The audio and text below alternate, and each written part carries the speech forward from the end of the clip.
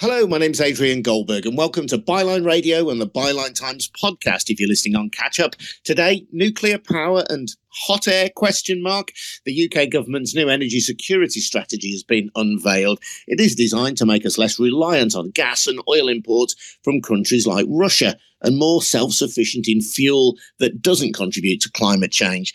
The centrepiece of the plan is an acceleration of nuclear power, which is envisaged to contribute 25% of our energy needs by 2050, thanks to a new generation, no pun intended, of reactors that are smaller than we are traditionally used to and which can be constructed much more quickly. Ministers also envisage a substantial growth in wind power, as well as kicking off a new round of North Sea oil and gas projects. 95% of Britain's electricity could, note the conditional tense, could be low carbon by 2030. We'll hear shortly from Tessa Khan. Tessa is the director and founder of Uplift, a climate lawyer and an expert on UK oil and gas policy. And we'll also hear from Jonathan Atkinson, the director of People Powered Retrofit, a social enterprise that, as the name suggests, retrofits older properties. Love to hear from you as well, though. If you're struggling with an increase in energy bills right now, how will this help you? How serious is the government about decarbonising if it's willing to encourage new exploration in the North Sea? And will NIMBYs see off plans for new onshore wind farms? And nuclear power certainly once the subject of serious protests in countries like Germany, perhaps less so here in the UK, but we still haven't found a way, have we, to store all that radioactive waste. Anyway, if you've got something to contribute or a question to ask, by all means join in. If you're listening live, you can only do that on your phone. In the bottom left-hand corner, there will be a little microphone icon. Tap that to request access, and we'll try and put you through to Tessa and Jonathan. And before we get cracking as well, just a reminder that Byline Radio and the Byline Times podcast come from the Byline Times, and we are funded by ordinary people like you. There are no oligarchs, no corporate interests telling us what to say, no traditional proprietor pulling our strings, so we can report without fear or favour. We can tell it like it is. So please consider taking out a subscription to the Byline Times. It's a brilliant monthly newspaper. You'll get details of how to subscribe at our newsbreaking website, bylinetimes.com. That's at bylinetimes.com. So let's bring in first Tessa Khan, who, as I say, is the director and founder of Uplift, a climate lawyer, expert on UK oil and gas policy. Hi, Tessa. Hi, Adrian. Great to be with you. And I'm guessing, Tessa, I mean, it is called an energy security strategy, so it is, I suppose, by definition, long-term, but it does mean that there are many thousands of people struggling to pay their energy bills now that costs have gone up substantially, are perhaps not going to find anything really to give them comfort out of this. Yeah, absolutely. I mean, I think the thing about energy security is you can't claim to have it if you can't afford the energy that you otherwise have access to. So I think, this is a hugely disappointing strategy, and I'm sure that Jonathan will have a lot more to say about the failure to in any way ramp up the energy efficiency measures that would make a real difference to people's energy bills across the country. But obviously the fact that the government has chosen to make a big bet on nuclear power, which is the only energy technology that's actually increased in cost over the last decade, and the fact that it's chosen to back increased domestic oil and gas production, despite that being clearly incompatible with a safe climate, and also not doing anything to address the need for affordable energy in the short to medium term, I think goes to show you just how far this whole thing has fallen short of something that offers real energy security. It seems as though the government believes that nuclear is the silver bullet. In a sense, you don't need overseas producers producing gas and oil in order to generate nuclear energy. So there is this projected new generation of smaller reactors that are quicker to build. How credible is it that they will be able to create the amount of energy that the government hopes? Well, they don't exist yet. So, it's really difficult to tell exactly what those small modular reactors will ultimately offer. I mean, but this energy strategy also commits to building 8 new conventional nuclear power plants that, in our experience in the UK over the last decade, have, when they've been built, have run significantly over budget and significantly over time. So I think there's a real question about value for money and, as I said, the ability to address people's energy needs in the short to medium term. But actually, if the government wants a booming local energy industry, then what it really should have done is invest significantly in onshore wind, which is a massive, abundant, clean, and by far the cheapest renewable resource, energy resource rather, that we have access to in the UK. But instead it's pandered to the Conservative backbench and refused to really unleash the massive potential of that industry. Yeah, it's that is an intriguing one, isn't it? I'm reading now from the government document setting forth their policy, and they say, in terms of onshore wind, we will be consulting on developing partnerships with a limited number of supportive communities who wish to host new onshore wind infrastructure in return for guaranteed lower energy bills. Now, a few weeks ago, it was being mooted that there would be this massive expansion of onshore wind energy, and there were interviews with, I remember hearing an interview with a local council leader in Lincolnshire saying that if the government goes ahead with that, they can expect massive opposition from Conservative supporting rural areas. And it seems as though they have listened to that and they've backed down. So we now have this much more conservative, no pun intended again, this much more conservative attitude towards onshore wind. And of course, it is a tough one, because if you don't want a wind farm in your backyard, so to speak, it's reasonable in democracy that you should be able to have your say. But on the other hand, if this is in the national interest and in the planet's interest, then there is an argument that some of those local concerns perhaps should be seen as less important than the overriding strategic need for carbon-free fuel. Yeah, I mean, look, Adrian, the other thing I would say in addition to that is that actually a lot of recent polling has shown that people do support onshore wind, even when it's supposed to be in their own communities. What they really object to consistently is fracking, which would lead to, significant industrialisation of the countryside if done at scale. But onshore wind is actually much more popular across constituencies, across demographics, than this faction within the Conservative Party seems to think it is. So I think they've really misread the public incredibly badly across a number of dimensions of this energy strategy. And you have a government which is committed to zero carbon by 2050. That is the government's stated aim.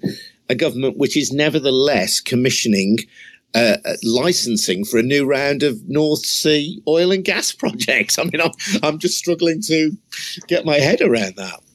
Yeah, that's exactly right. So it's flat out inconsistent. There's no way you can reconcile those two things, especially when the government's own figures show that on average it takes 28 years from an oil and gas license being issued to oil and gas reaching people's homes or reaching, the UK's energy supply in a meaningful way. 28 years from now is literally 2050, at which point, as you say, we're supposed to be net zero carbon. And that comes, on top of the clear warnings that we've had from very credible energy experts, including the International Energy Agency last year in a report that was commissioned by the UK government, and also the IPCC, the UN's premier body of scientists and experts in climate policy, who have made it clear that we can't have any new oil or gas projects if we're going to keep global average temperature rise to below 1.5 degrees, which is that critical threshold that governments have agreed to. So there is just no way to square that circle. There is talk as well of an ambition of creating up to 10 gigawatts of low-carbon hydrogen production capacity by 2030. This seems to me to be perhaps desirable, but also, like a fair bit of this document, quite theoretical at the moment. Yeah, that's right. I mean, I think the most concerning part of that proposal is it indicates that half of that hydrogen could be so-called blue hydrogen, which is just gas with the carbon that's emitted from that captured and stored. First of all, I mean, that technology doesn't exist yet at any kind of meaningful commercial scale. No, right. So sorry, Tessa, sorry to interrupt there, but effectively then that's a kind of form of carbon capture. Exactly. Yeah. For five. I mentioned that. Sorry to interrupt again, but we discussed that on Byline Radio and on the Byline Times podcast just a few days ago, and it was made clear to us that is just purely in the realms of theory. I mean, you can do carbon capture in the lab, but you cannot yet do it to any scale, and nothing like the scale that's envisaged here. Exactly. So that's one big challenge, I think, with that approach. And then the other one is, of course, that the whole idea of this strategy is to help us get off gas. And this is really because of how expensive it is. I mean, the 5-fold increase in wholesale gas prices is what's driving up people's energy bills. And yet this is about doubling down on gas. So I think the government's completely missed the point again with that part of their strategy. Mordecai, who is listening in, Tessa, says, can we distinguish between good wind power or the good elements of it, the fact that it's clean, against what some people might regard as the bad, its visual experience, its dangers to birds and marine life? Is there a fair distinction to be made there? Yeah, well, listen, I mean, I think as far as those environmental impacts on wildlife go, that's why, offshore wind and onshore wind. I mean, for onshore wind, the regulatory process is so rigorous that we haven't approved any onshore wind at any meaningful scale for the last 6 or 7 years. And for offshore wind, there's an environmental regulator that looks at the impacts that new proposed projects would have on local ecosystems. But I think, as always, you've got to balance those against the alternative as well, which is obviously, climate change that contributes to acidification of the ocean. We know it's driving biodiversity loss. People don't like the way that gas-fired power plants look either. So, there's always, I think, a balance that has to be struck. But I think that the regulations for offshore wind, for example, do really try to take those kinds of impacts into account. I want to bring Jonathan in a moment, Tessa. I mean, you've been pretty downbeat about this strategy. Underlying it is the desire to ensure that the UK isn't reliant on, for example, Russian oil and gas, as well as meeting those broader objectives around decarbonisation that we've looked at and around reducing prices that we've looked at. Do you think it will succeed, at least in that primary aim of making us less reliant on other nations?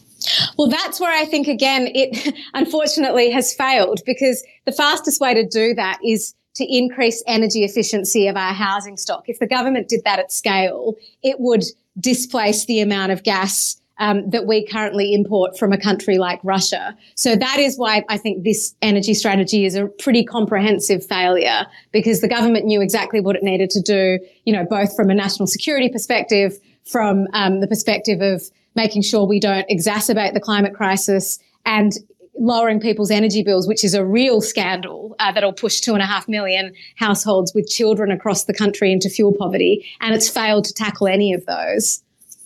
Tessa, thank you very much indeed. I think we're hearing a very loud raspberry in summary from you in terms of this new energy security strategy. If you want to join in and you're listening live on Byline Radio, to join in, you'll need to be on your phone. In the bottom left-hand corner of your screen, you'll see a little microphone. So if you want to join in with a question, or if you've got a contribution to make, by all means do so. Just tap on that microphone and it'll tell me that you're requesting access, and we'll try and get you on and try and get through one or two of our callers listening around the world to Byline Radio. If you're listening on catch-up via the Byline Times podcast, I'm afraid that facility isn't available to you, but hopefully you're enjoying the conversation. And if you do want to know when Byline Radio is going live, because we tend to do it on a pretty ad hoc basis, but 3, 4, 5 times a week maybe, then follow at Byline Radio on Twitter. And just a reminder that we come from the Byline Times. They support Byline Radio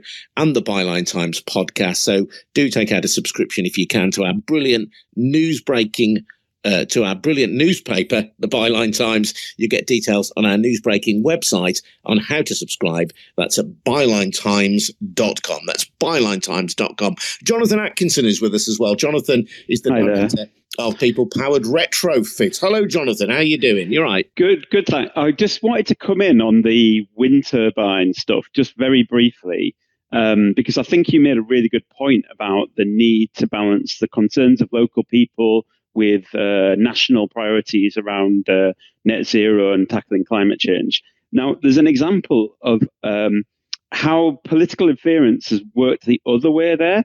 There is a wind farm in Greater Manchester that already exists, already in place, and there was an application there to extend it. I believe just by one wind turbine, possibly more there. It had widespread local support. It had support from the local planning authority, from the council, and it was ultimately overruled by the Secretary of State. And that overruling, that's almost like the national political interest working in reverse there. Local people were in favour of it. They saw it as a positive thing. They could see the contribution to the local community.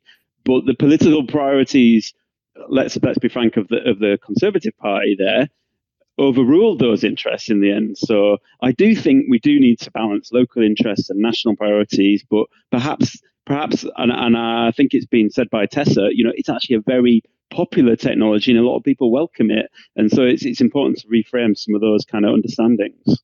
And Tessa says that the kind of work that you do, Jonathan, is where energy security policy should be focused. So just give a sense of what you do and explain how that would help bolster energy security.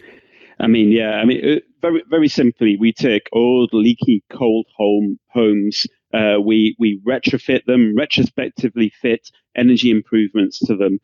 Most commonly, insulation, double glazed windows, triple glazed windows, new doors, heating systems like heat pumps and ventilation, and also things like solar PV. So taking a real whole house deep retrofit approach to make radical reductions in people's energy bills. Obviously, it relates to how much money you're able to invest, or the government is able to help you to invest. But on a £40,000 project that we ran for one home, or a group of homes rather, we were able to reduce the gas usage by 50% there, and bills by £1,000. And that's a kind of equation that's only going to get worse or better, so to speak, with the increasing energy prices. Now, the IPCC released a landmark report on Monday around the state of global fight against climate change.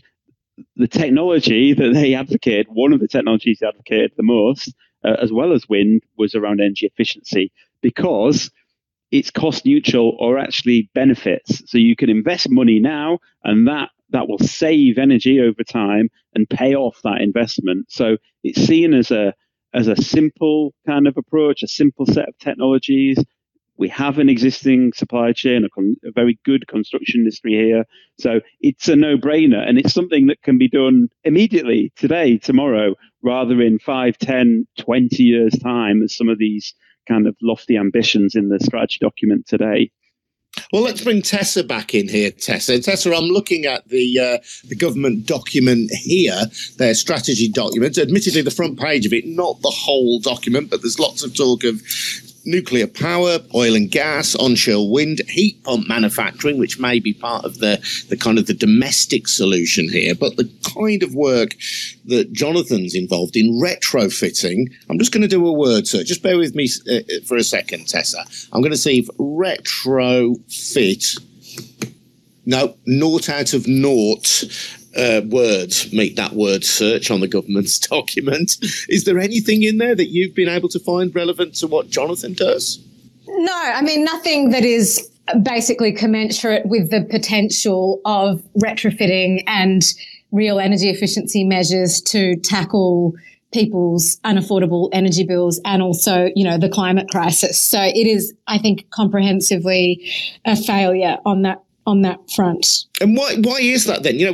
As Jonathan presents it, you've got something that retrofits older homes. People will understand what that means, and obviously there will be a cost to that, but it makes homes more energy efficient, so householders will in the longer term be paying smaller bills and so on. And it doesn't have the kind of cost to the environment associated with new oil and gas licenses, for example, or indeed with nuclear power. Why isn't it there?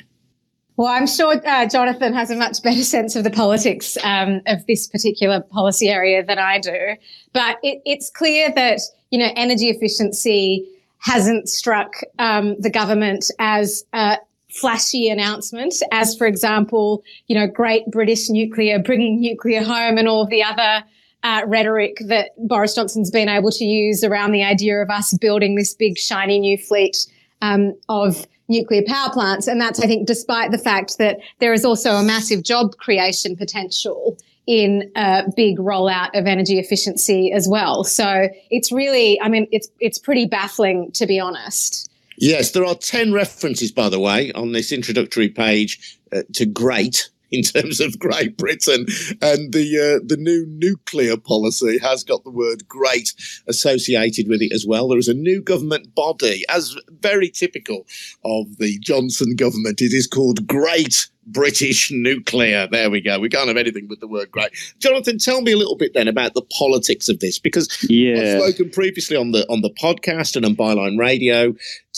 numerous times about this, but a fantastic conversation a few months ago with Alan Simpson. He's a former Labour MP turned environmental activist who lives in his own eco home. So he practices what he preaches and talks about exactly what you're doing, retrofitting, saying that in other parts of Europe, this is now becoming mainstream and commonplace. And it seems to me, Jonathan, sorry to steal your thunder here, but I just think you could sell this to householders as, we will make your energy bills cheaper. Who would object to that? So why isn't this sexy politics? It's very interesting. And if people are interested, I tried to explore that kind of those ideas and that question indeed in a Twitter thread earlier today. And I think the explanations are many and complex, well, let's have a go at answering some of those. I think one thing we need to acknowledge in the UK is that energy policy is set by the Treasury in the UK. The Green Home Grant Scheme that we had to fund bits of energy efficiency last year was a Treasury initiative, not a BEIS, who are the Department for Energy and Industrial Strategy. And the Treasury have a very particular way in which they approach economic development in the UK, and it tends to be very friendly to large capital investments. Now, things like nuclear, things like fracking, things like hydrogen, they are very suitable for large-scale capital investments and the mobilization of capital resources to invest in. And they often go through what we call the hype cycle. So to begin with, they're hyped as the great new thing, and capital flows in, accompanied by government kind of assistance and what have you. And then, typically it kind of the hype fails over time. But we're certainly in a hype cycle now for things like hydrogen, carbon capture storage, and what have you.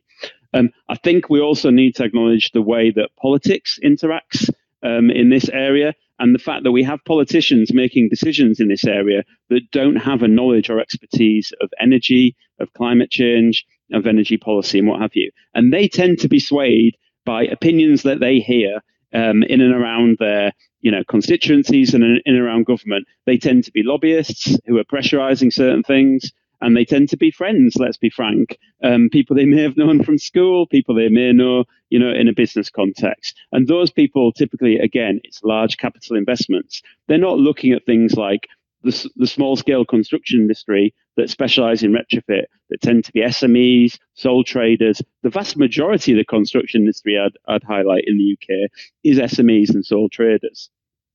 We're then also subject to the whims of policy and politics and how things change over time. We've already talked about how wind power has been subject to that. I'd like to highlight something. Now, I am old enough now to remember the last time that the UK had announced an energy policy for the UK, an energy strategy. And that was actually 2006. That's 16 years ago. It's absolutely crazy that we've gone that long without some kind of formal policy on this. Now, that policy was only 2 years after the previous policy, and this is under the Blair government. So Blair came out, all renewables, and Alan Simpson was part of that policy making. Fantastic, we're going to revolutionise that. In the intervening 2 years, Blair was heavily influenced by the nuclear industry, saying, come on, actually, we need nuclear and what have you. And that policy, 2006, went big for nuclear in a very similar way that this policy is going. Now, how many nuclear power stations have we built in that intervening 16 years? None. We have no more nuclear power stations now than we did 16 years ago. In fact, a number have shut over the time.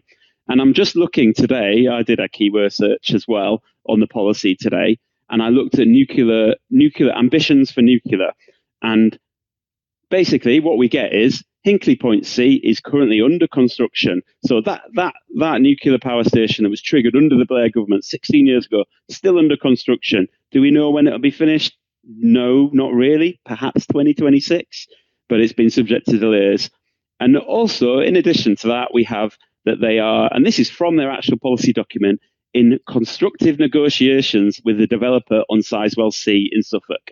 So that is the sum of 16 years of policy there, and it just typifies this coming and going and politics and the winds of politics blowing this way and that. We don't have a science-based, climate change-based approach to energy strategy in the UK. Those winds of politics blow. Maybe we can find a big machine to capture them and turn them into energy, if only. But I mean, I'm frustrated as somebody who's a relative newcomer to this field, chatting to people like Alan. But, I know people.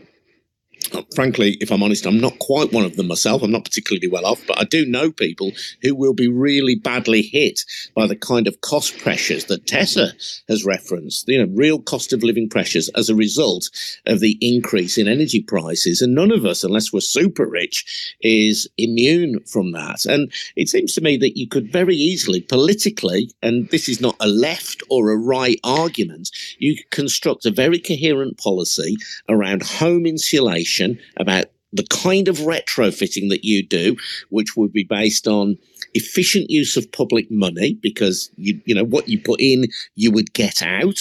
You would make it attractive to homeowners because their bills would be dramatically reduced. It would have a positive effect on our carbon output. So it would go towards meeting those international commitments that we have. And it would create jobs. It's demonstrably a job creator. I mean, Adrian, what you say? No. What you say is entirely reasonable and and not actually that complicated. And as Alan says, all we need to do is look across the channel, or in this case, the Irish Sea, to look at what other countries have done to approach this. Now, the Irish government, this year, have announced a nationwide retrofit strategy that is absolutely fantastic. The scale of it, there's grants to householders, but there's also focus on social housing and people on fuel poverty. There's a huge training program to train up people in the construction industry to be able to do the work. There's an emphasis both on the private sector, yes, and also on communities and community organisations as reputable intermediaries and trusted intermediaries for householders to talk to and to coordinate area-based schemes as well. So we actually have these models, and they're not very far away. Italy as well, in the last couple of months, have announced a fantastic programme in this area. Alan's been to Germany. Germany for many years have had the KfW program, which matches affordable finance with high quality retrofit work. So it's not beyond us to be able to do that, to emulate that kind of thing. And my hope, and I talked about the Treasury and politics and all this sort of thing, but my hope is that good examples of effective retrofit policy, not that far away, will in time shame our politicians and our governments into acting in this way, and just in a common sense way that benefits both householders, construction industry, and everyone. Tessa, I know that you'd support what Jonathan's saying, but over and above retrofitting, and you've, as I say, blown a pretty loud raspberry towards the energy security strategy that we have, how would you refashion it? I think first and foremost, the focus should definitely be on those energy efficiency measures, because that's what will address the massive fuel poverty scandal we're facing. I think the other thing that I would do is lower the barriers to onshore wind development, set credible targets for that. so that, we are really taking advantage of that abundant, incredibly cheap, especially compared to gas, local energy resource. And I would send a very clear and definitive signal that we are moving away from oil and gas expansion in the UK. I think in the absence of that, we are continuing to give space to oil and gas companies who have unsurprisingly welcomed the energy supply strategy. We're giving space for them to continue to influence our politics, to slow down the energy transition, and to keep us dependent on a dangerous and expensive fuel. Tessa, I know you've got to duck out shortly, but it's been great to speak to you. Thank you. Thanks so much, Adrian. Great to speak to you. Director and founder of Uplift, climate lawyer and expert on UK oil and gas policy. I've still got a few more questions for you, though, Jonathan. You don't get away from it that quickly. But just to say, if anybody's listening live on Byline Radio and rather than on the podcast at Byline Times podcast, then feel free to just request a microphone. You'll see the microphone in the bottom left-hand corner of your phone. Tap that if you want to request access, if you've got a comment to make, or if you've got a question to ask, and we'll try and get you on before we finish. And Jonathan, one thing I wanted to ask you was, does the work that you do get commissioned by individual householders, or do you get local councils sort of buying into your vision? And if so, how do they fund that? Yeah, a bit of both. Our People Powered Retrofit is focused. We're a not-for-profit cooperative, so people can join as members and get involved. Most of our work's focused in the Northwest. That's where we do most of our retrofit work. The majority of the work that we do, the front-facing work, is with householders that commission our services and are able to afford that sort of thing, which is, is a privilege, and we understand that. We do work with local authorities as well. And there is a huge amount of interest within local authorities, in part driven by the climate emergency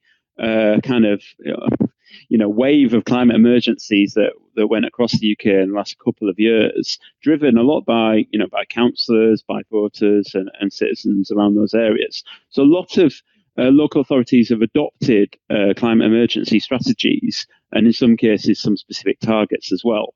What they are struggling to do is to find ways in which they can either directly or indirectly create markets for retrofit in their area, and markets that don't just benefit the better off, that benefit people across the spectrum as well. Because I think that's a really important thing here around concepts like energy justice, where we want to be helping the poorest, but also for those that have the resources to take the fair share of the weight of responsibility to reduce their carbon emissions. So they tend to find... Go on, sorry, Jonathan. Yeah. They tend to find the money in different areas and different ways.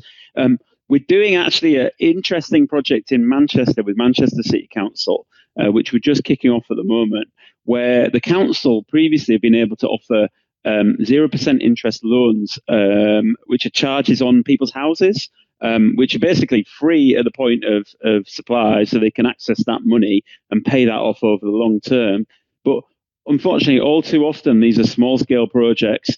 Local authorities are constrained in the resources they have, the ability to borrow, the ability to build, new high-quality, energy-efficient homes as well. So there's a lot of willing there, and there's a lot of desire to do stuff, but there are limited resources there. So primarily then you're reliant on people who've already got properties, people who've got a bit of money, I suppose, in the bank to do it. I mean, if you could retrofit entire council estates, I grew up on a council estate in Birmingham, and they were wooden construction, kind of built in the 70s, really not very energy efficient at all, sort of a 2-bedroom terraced, now I'm trying to think, 3-bedroom terrace council house. And, they should have been built to the highest modern spec, but they were built cheaply. So although they were relatively modern houses, they really were quite cold. You would get icicles on the inner pane of the window and so on when we were kids, all that sort of stuff, that people sometimes get absurdly nostalgic about. And you just think if you could somehow get into council estates in scale And even if people had to make a contribution to that, because, there's no reason why people shouldn't make a contribution. I bet you'd love to get your hands on that and think how not only would you be helping to reduce our carbon footprint as a nation, you'd also be helping some of the poorest members of society as well. Absolutely. I lived in social housing and council housing, and it was actually very well built, but it was very well built for the age of coal. And we actually had a coal chute in the flat. So it was actually very well built, but very poorly functioning in a non-coal kind of energy system. So social housing, which is now predominantly run by housing associations, housing providers, there are methods and there are funding streams that target towards those properties, and there is an undertaking that the providers make to iteratively and over time improve the energy performance of those. But you make a really good point, which is one around like council estates and areas that increasingly, thanks to previous government policies, have people that have bought their properties. And that's great for them, and they've been able to buy them. Sometimes, they've spent quite a number of years doing that. They might not have a lot of disposable income. So when the social housing provider comes along and they improve maybe some windows or a new roof, they're not able to help those people.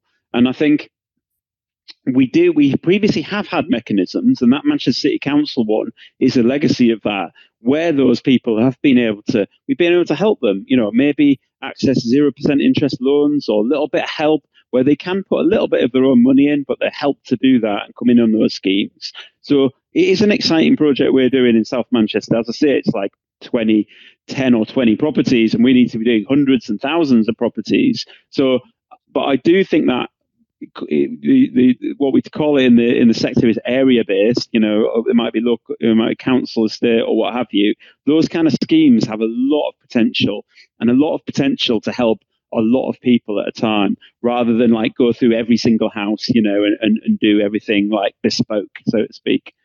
Yeah, one of the government's kind of fig leaves, I suppose, for a climate change policy in this regard was the allocation of grants for heat pumps, but only for a certain number of heat pumps. I think this was in last year's budget. This was kind of a nod towards fighting climate change. And again, in the new strategy, they've said they're going to run a heat pump investment accelerator competition in 2022 worth up to £30 million to make British heat pumps. And it's kind of a bit weird that we've kind of gone down the pro heat pump route, but we don't really have a strong manufacturing base for that in the UK. We're now trying to retrofit that, if you like. Yeah, and I think how effective are heat pumps? And is this not something that if they are as good as the government seem to think they are, is this not something that should just be fitted as standard in every new home in the country? And if not, why not? Why not? Yeah, in terms of heat pumps, they had a little bit of a rocky reputation in maybe 10 or 15 years ago in the UK, in that a lot of them were built by, in and for continental countries or Scandinavian countries. They weren't necessarily that well adapted to the UK.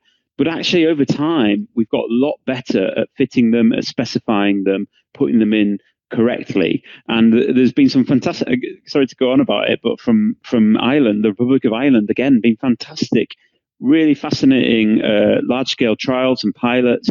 Funnily enough, in places in Ireland, they might have been using peat, maybe burning peat on stoves. So it's a good use case to replace that by things like heat pumps. And I saw a fantastic study where they looked at the beast from the east that we experienced 5-6 years ago now, and saw that heat pumps performing really well and better than gas in those conditions. You rightly highlight the funding. Now, the funding, at the moment, we fit about 30,000 heat pumps in the UK, and the vast majority of them are incentivized by payments, the renewable heat incentive. And the new scheme, fantastic, brilliant, a new scheme, same number.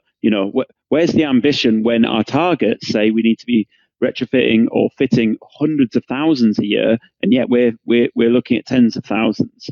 Yeah. it's all very well, a bit of investment, that's fantastic, but we really need to be up in the ante. And again, looking at places like France and Germany, they're doing hundreds of thousands there, and they are scaling up there.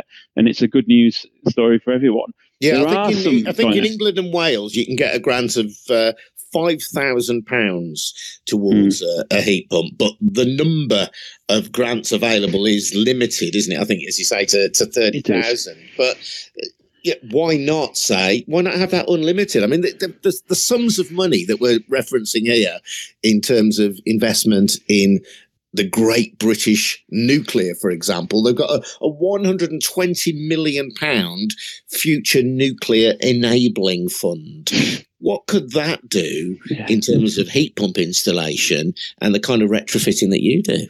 Absolutely. This is what I talk about, the hype cycle, it's money that kind of dissipates and you don't see the outcome of it. Whereas heat pumps, typically installed by SMEs, sole traders working in and around our communities, plumbers or electricians skilled up to deliver these high value quality jobs, could be unionized as well.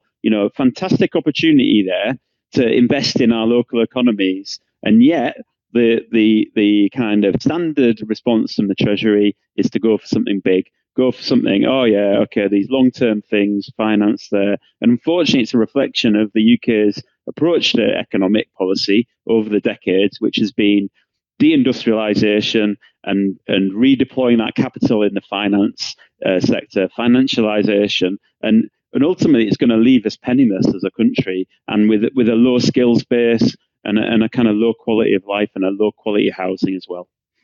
Jonathan, that's a gloomy but important. Oh, sorry. No, it's important. As you said, it's an important note on which to end, because what frustrates me about this is that so often these debates are driven by polarized right-left narratives. This is not about right or left. It is about saving the planet. It is about reducing energy costs, particularly for the poorest people in our country. And it is achievable, and it is demonstrably achievable, and yet it is not being enacted, even in this new energy security strategy. And it leaves me banging my head against a brick wall. At least you can go out there and do something positive about it in your daily job. But listen, it's been great to speak to you, Jonathan. Thank you so much for your time. That's Jonathan Atkinson, the director of People Powered Retrofit, which is a social enterprise based in northwest England. Thanks also to Tessa Khan, who joined us. And thank you, all of you, for listening as well, whether you're listening live on Byline Radio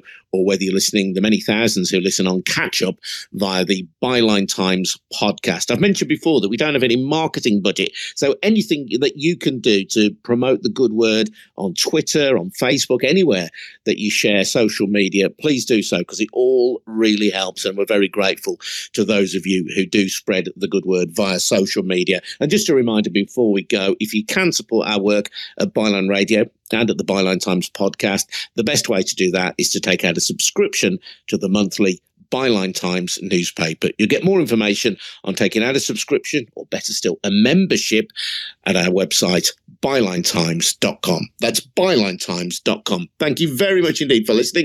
I hope you found it informative and entertaining, as I have, and we'll see you again very soon.